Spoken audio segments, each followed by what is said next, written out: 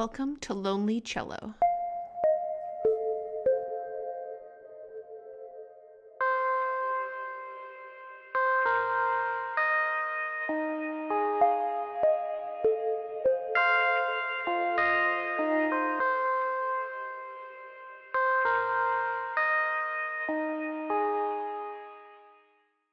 Hello, welcome to the Lonely Cello podcast. I'm your host, Emily Wright, and I am here with Dr. Benjamin Whitcomb of University of Wisconsin-Whitewater. Thanks so much for having me, Emily. Looking forward to this. Hello, Benjamin. So I'm super pleased that you, of all people, decided to come and chat with me about Effortless Mastery, because it is kind of a wild read, but it also seems full of ideas that, taken with a grain of salt or not, could be really useful for teachers and students alike. So I say let's just get right into it. What were your initial impressions of this text? Well, I like the comments you sent me about it as far as it is a little bit outside of the box. It seems there are a lot of books in the world, of course, and a lot of them are just tame and a little bit maybe bland and impersonal. They've been polished to death. And then there are other books like this one that are just raw and unfiltered and from the heart. I'm glad that there are both kinds of books in the world. It's I guess the longevity that he's had with this book, because I'd heard of it for a while, at least to a certain extent, proves some rhetorical effectiveness of his just very direct approach. Yeah, and so for people who haven't read it, how would you kind of briefly sum it up, or what's the gist of this book? What's like kind of the main idea? Right. It's, as far as just everyday slogans, I suppose he's from the less is more approach, or the we can be our own worst enemy. In putting it in the positive, the idea of approaching music, this wonderful thing of music, and embracing it for what it is and ought to be, which is a wonderful art, a celebration, a living thing. So the things he's trying to avoid is our inner tendencies towards perfectionism and just fear in general on all sorts of levels, and anxiety that goes with it, which can lead to a lifeless experience. That's what he's trying to shake people out of. Yeah, I feel like the kernel at the middle of it is, if we can somehow remove fear and self-loathing at the kind of center of our practice, because of course we perform what we practice, we get good at what we practice, all of it. So a lot of people practice the fear, and they get very good at it. And I think it's also important that that people, maybe a lot of cellists don't know Kenny Werner, but he is kind of one of the, I would say, the top 5 living big dogs of jazz piano, right? It's like him and Brad Meldau and a bunch of guys like that. But he is known for being prolific in his inspiration, and how like his extemporaneous playing, it just seems to come from some other place. And so that's kind of, it's really inspiring to read that somebody who is this good at what they do dealt with these struggles just like us, just like students, just like people at the very beginning of the journey. So I feel like there's a lot of value in that. And actually moving off of that, the book seems to be very focused on jazz players and kind of what they go through. In terms of relating it to, let's just say, string musicians, do you feel like string readers have to be flexible in their mindset? Are there things that don't apply to them from this book? It didn't strike me that way initially, and I mean, I have to admit that over the years, I've read a number of books for non-string players and to try and glean out of them what I can as a cellist. And so that even includes looking to a number of violin pedagogy books. And so, in other words, violin is closer to cello than jazz piano is, but it seems like a lot of the violin books, I feel like I have to do more to bring what they're saying over to the cello. Though I will totally grant, for example, in your point, it is a little bit maybe curious that he didn't choose to write a book that was more broadly stated in the first place. He could have taken some of the jazz specifics, maybe not out of it, but just, for example, here's a jazz instance, but more nearly been addressing a musician audience rather than making the audience be overtly jazz pianists. Yeah, so that is curious. And he's still touring with this book and giving, lectures and master classes and stuff like that. And I'm curious now, more than 20 years later, I'm wondering if that actually has broadened. But also maybe it's because he felt like he was going to write from his seat of expertise. But I did find myself, for instance, like when he would talk about the inner monologue that of, self-defeat, and he's like, I got to make this solo burn a little harder. And I'm like, I have felt this because I've been a freshman year jazz improv student being like, wow, I am terrible. This has got to burn a little harder.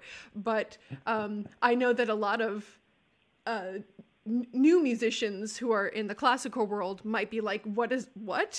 What does that even mean? So I was hoping to talk a little change of pace here, of actually some of the specifics in terms of things that we could put into practice from this text.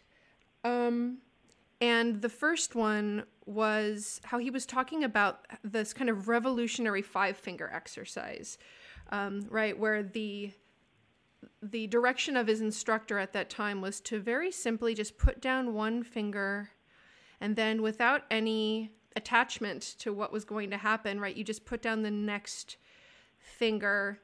And so I was actually trying to practice from that place over the past couple weeks, and it's actually terrifying and very vulnerability making. And I realized that even though I'm very, I teach from a place of physical relaxation, mental relaxation, there is still, between putting finger 1 and finger 2 down, a blip of something.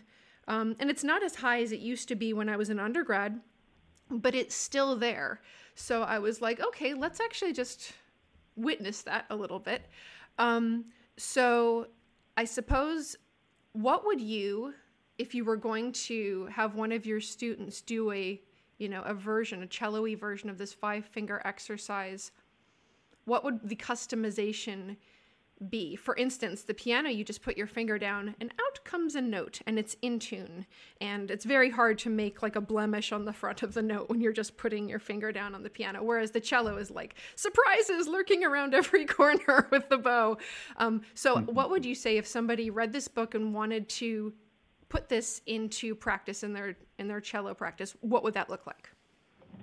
Yeah, it's funny you mentioned that, because even upon reading that the first time, it reminded me of an exercise that George Nykrug at Boston University had me do in just even my second or third lesson. It was early on. And the idea for total finger independence was to alternately, you'd start by lifting and dropping each finger in turn. And of course, when one is lifting and dropping, it's easy not to have the other fingers involved at all. When one is down and 2 is dropping, it's very easy for first finger to do something, just an extra little counter push when second lifts. And so just even to stare at it and make sure that it is, he would say things like, just first finger sits there like a sack of flour, and it just dead weight.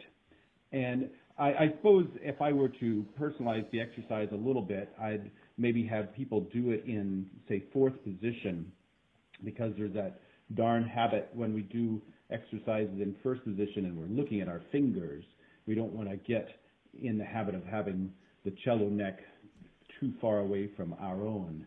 But it is, I think, a close parallel to what Werner was going for. And it does help the fingers be independent. They need to have signals sent to them and them alone at times, because the other finger is doing other things, or even just the ability to reduce the total tension in your hand by 5% at that moment. Over the course of a concert, that adds up enough to be a deal breaker. And I think that 5% idea is really important, because you mentioned at the beginning that this is a treatise against perfectionism. And so it's not that, dear cellist, the first time you do this, you're going to magically become a Zen master. What you're looking is, am I moving more towards these tendencies every time I practice? Can I shave off 5? Okay, can you shave off 1%? That is a victory, because all you want to do is just move the needle forward. And I would say, depending on what level the student is and what tension level they have, I might suggest doing this with no involvement of the right hand maybe first, just to kind of have no attachment to, for instance, pitch. Because I don't know about you, but a lot of my students, as soon as their pitch goes wonky, they're like, I think strangling the neck is like the best thing I can do right now. And when I say my students, I also mean absolutely me, because it is a universal experience. We all do the same thing. I'm just better at noticing it early, but it absolutely is a tendency. Do you remember also, so thinking about, practicing from this place of relaxation, but also he talks about how he didn't derive a lot of pleasure from listening to people who were really shredding on their instruments, because like this comparison kicked in and it felt like I'll never get there. And so he couldn't enjoy the beauty of somebody else's playing. And so he was talking about listening instead from a point of compassion and enjoyment. And I'm just wondering, is that something that you notice in a lot of students, where it's like before they even get started dreaming they could get that good, they've already kind of smashed their expectations of themselves? I think so, totally. Let's see, earlier you mentioned the word inspiration, which clearly is important to Werner, and it's an elusive thing to define. But there's a degree, of course there's a degree to which what is inspiring to one person is not going to overlap with other people. But there's also a degree to which you can open your mind more nearly to being inspired at every turn, every opportunity. And I think part of that is if you are going into, let's say, a concert situation, watching somebody else play, and immediately doing that comparison of their playing to your playing, or just this kind of judgmental part of our brain that immediately wants to go on, as opposed to trying to pay more attention to the inspiration voice and say, wow, that was surprising. Ooh, how do you do that? Or things like that. You can just listen a lot more for those opportunities for inspiration, which I think, in a way, what you're doing when you do that is this advice of just competing against yourself. How can I be better? But in another way, I think it's just kind of not even thinking at the time in terms of that evaluating your own playing. You're not listening to the judging part at all, really. You're just seeing what filters through the lens of music as art and life as art. Yeah, and also he gets a little bit into this kind of squishy, new agey sort of stuff. And while I personally kind of relate, I think, to almost all of that, I could definitely see some students like stiffening or bristling at that. But I think you could make it almost fully, I don't know if secular is the right word to use. But so for instance, sometimes if I demonstrate something and it sounds really good and my student is really struggling, I see that sense of defeat go over them. And I find it's really important to communicate to them, no, we are in the same club. We are all people getting better at the cello every day. I'm a little further ahead on the path, but there are lots of people way further down that road than I am. So like, welcome to the club of people who are just doing this thing, who are struggling with this thing. So I think that can be a way, instead of thinking the Kenny Werner, this is all part of an expression of God and I am God and I am, you are God. It's like, wow, that's maybe, I just wanted to get my F sharp better in tune. I don't know about God here. But I think instead, when you go and you see somebody perform masterfully or not, by the way, what if you go and you're, at somebody's junior recital and they, train wreck halfway through their Elgar? Welcome to the club, because who amongst us has not been there also? Like, just kind of treating the whole thing as like, God, isn't that neat? We're all doing this thing. That place of benevolence, I feel like, is really important, and it takes the pressure off of the performer in a way, too, if you're just there saying, I'm here to receive whatever you're putting out, and I'm so grateful for it. Yeah, isn't that funny? The things that we sometimes have to help to translate from student to student, and that spirituality that Werner's talking about. I mean, again, I suppose it's just from my perspective, I've read enough different authors that talk about spiritual approach to X, Y, or Z in different specific terms, and you kind of, in your own way, translate it to what resonates with you. And there are definitely different students.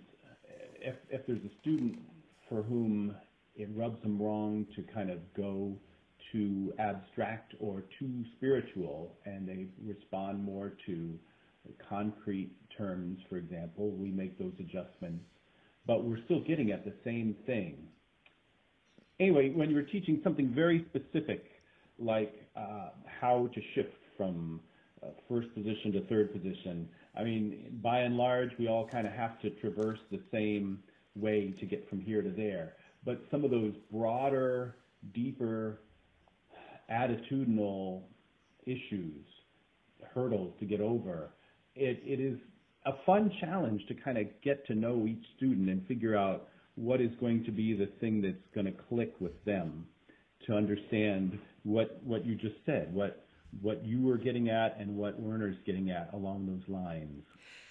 Yeah. And also I love, kind of as an adjunct to that,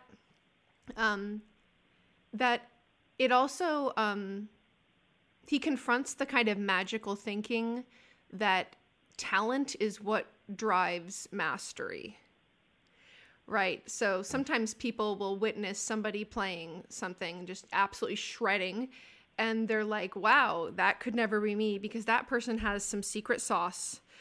And I think what Kenny Werner is saying is there is absolutely no secret sauce. Stop asking, are we there yet? And just really be on the journey already, right? Because I think that's probably my number one thing with students, is that they underestimate the amount of time. They're like, wow, you played, that Bach Minuet number 2 out of Suzuki really well. And I'm like, well, I've been playing for 6 years. And I don't think there has been a week that's gone by since I learned it that I haven't actually addressed it at some point in my practice, even if I'm playing Haydn D major for an audition. So it's like, you do have to take a long time to do this, and you have to be patient with yourself. And of course, the more patient and the more meticulous you are in your practice, the faster it comes. It's like what was it in the Kung Fu show, right? You have to not want the rock from the master's hand in order to be able to snatch it from the master's hand. There's something really to that. Like, stop asking, are we there yet? You'll be there. You'll know. It'll be fine, but you have to just be okay with being on the journey.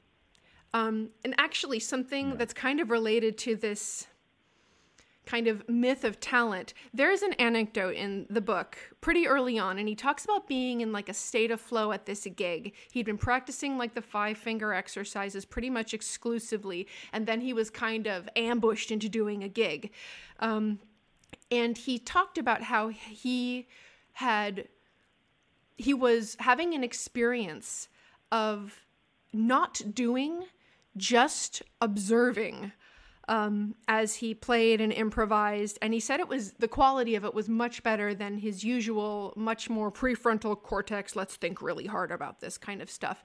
And I'm wondering, do you really think that that's the case? That he really was actually just observing and like there's some other, I don't know, is it lizard brain spinal cord memory that comes out? Or was that actually what's happening? Because I have to say, I found a state of flow in my playing, and I have felt the sense of observing, but I did feel like I was doing still. It felt simple and unhurried and unworried. But I'm just wondering, do you think that there's like another level maybe that I haven't seen yet? On the one hand, when he makes statements like that in the book, the whole tone has some exaggerated hyperbole kind of approach that I think most readers, I would imagine, would take it with a grain of salt. And he also sets up his own historical context with practicing, with attitudes, such that if he were the sort of person, he describes himself as being where at times his conscious brain was very, very much in the micromanaging business of what his fingers were doing, then those situations where the muscle memory really is, you are allowing it to do what you've trained it to do really well, and it doesn't need any help from the conscious brain. If that feeling when it clicks, that awareness of just how little the conscious brain is actually having to do at all in order to be just seeing this magnificent dexterous display go by, I think there's a degree with which he does mean it, certainly at face value. But, I mean, otherwise, it's funny. I have to admit, the sorts of things that I like to just read an occasional article about in my spare time, the things like neuroscience are always fascinating. Here we have this thing from our own perspective. We have one personality and awareness and brain, but it's these various brains built on top of each other. I mean, so in a situation where everything is brought to the fore because you're under that magic of a performance situation, and you kind of realize that there's what the muscles have been trained to do, and there's what my conscious brain is thinking about. It can definitely, I imagine, to a number of people, feel like a separation, like he's just observing on one level. Well, and the physical aspect of the brain, so this is what I studied at Hopkins, right? Neuroscience and music. And I got access to all these fMRI studies, right? fMRI is the functional MRI. So it actually, people are doing things while they are in an MRI. And it was almost always done with keyboard players, only because it's very hard to get a cello or a violin because you move so much that the brain, like, you can't get a good picture of it. So here's something that's really interesting. So there are parts of our brain that are physically identifiable that are, for instance, lit up when we are practicing, and then they turn off when we are performing. And I always work with my students on the difference between practice and performing, right? They have to feel a little different. Performance can't feel like it ends with a question mark. Was that it? No, it's a statement. You got one go. Let's just see how it goes.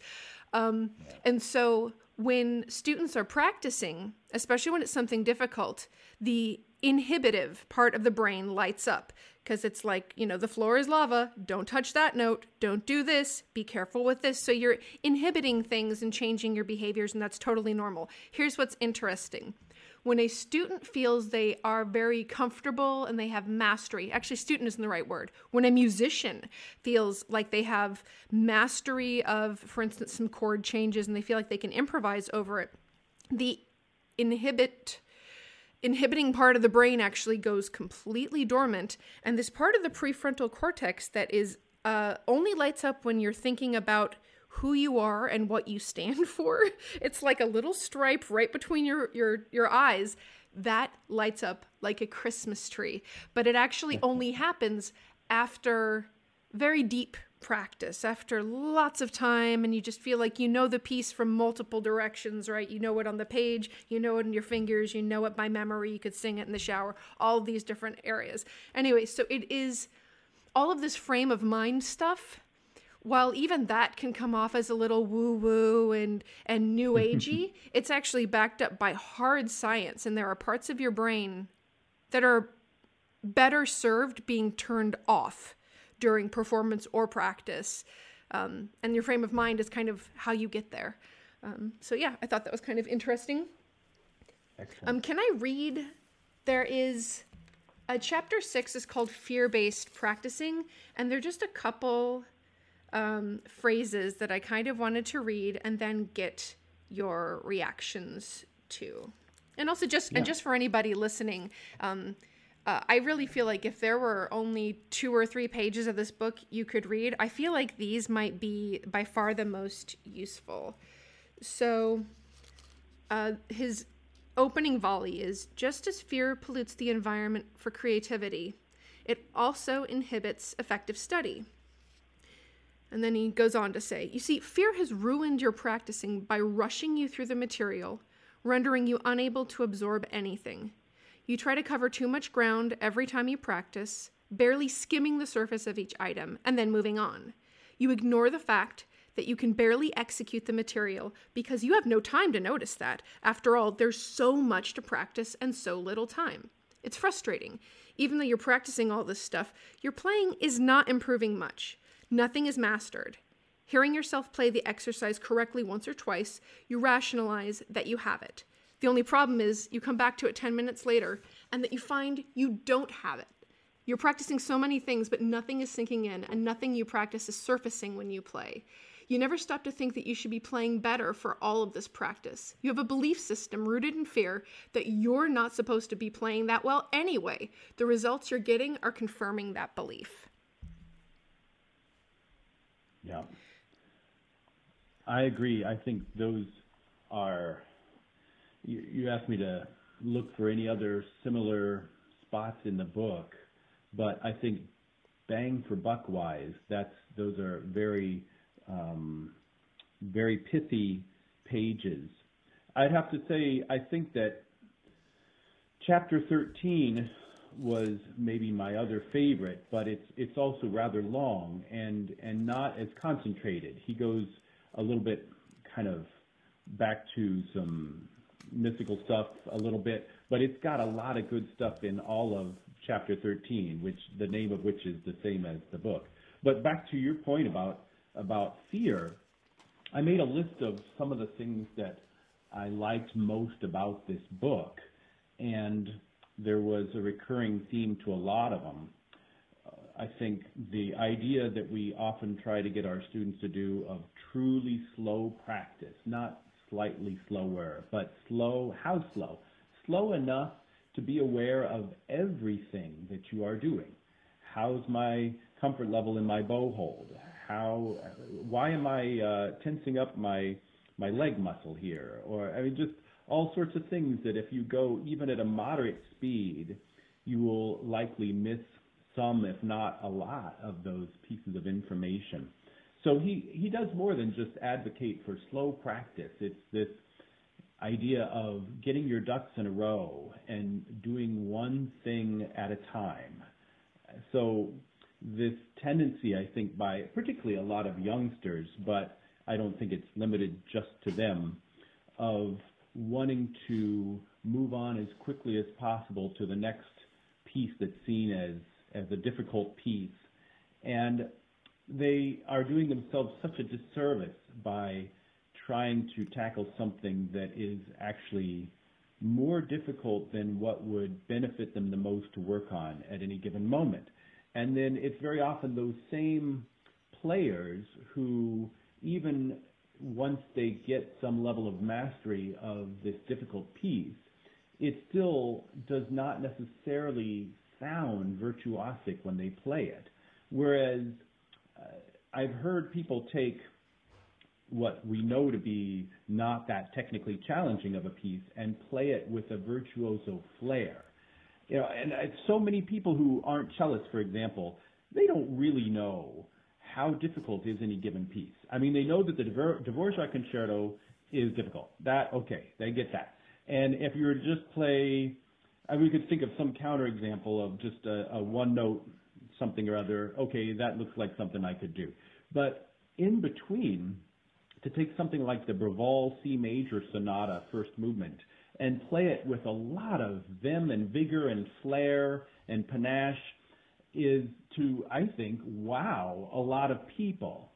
So this point he's making about when you go out on stage, you should know that piece so well that you are like the tightrope walker who does not need to take out any life insurance because he knows darn good and well he's not going to fall off that thing. So if everybody kind of had the attitude of being able to savor the pieces that are within their playing level now and play the bejeebers out of them, they would get more both from a building a solid foundation technically standpoint and also from just attitudinally being able to avoid those demons.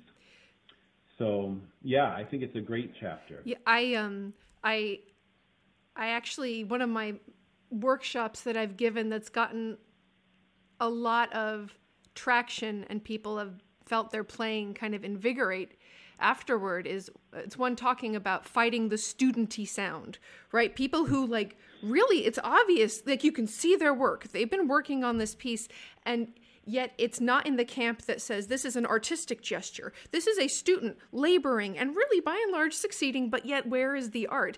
And the riffing kind of on the art lingo, I say you have to curate your notes. Every single note. The reason why Yo-Yo Ma just blows everybody's mind is because you could pause on any note and it's been polished and he's decided, does this note taper at the end? Does it join to the next one? Does my bow come off the string? There's no surprises to him.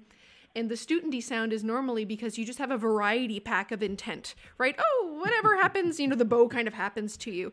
So I really, I love the fact that this book does have a lot of kind of either mystical or spiritual stuff, but the foundation is the same as every rusty, crusty, old school teacher, and that is you just have to put in the time. And you'll get there faster if you put in the time in a kind of forgiving, it's funny, it's not no expectations, but the expectations have to be reasonable and appropriate in order to just kind of make the progress. Yeah. Let's see here. I've got...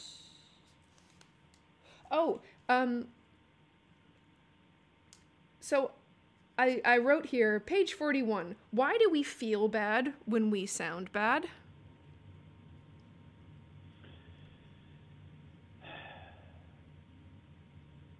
Yeah, that's along the similar lines, isn't it, as far as what people's expectations are with what they're trying to accomplish when they have an instrument in their hands and they're allowing that, out of that plan, play, judge loop, that judge part is so loud and it does not have a specific way to lead systematically, proactively into the plan phase and then the play phase.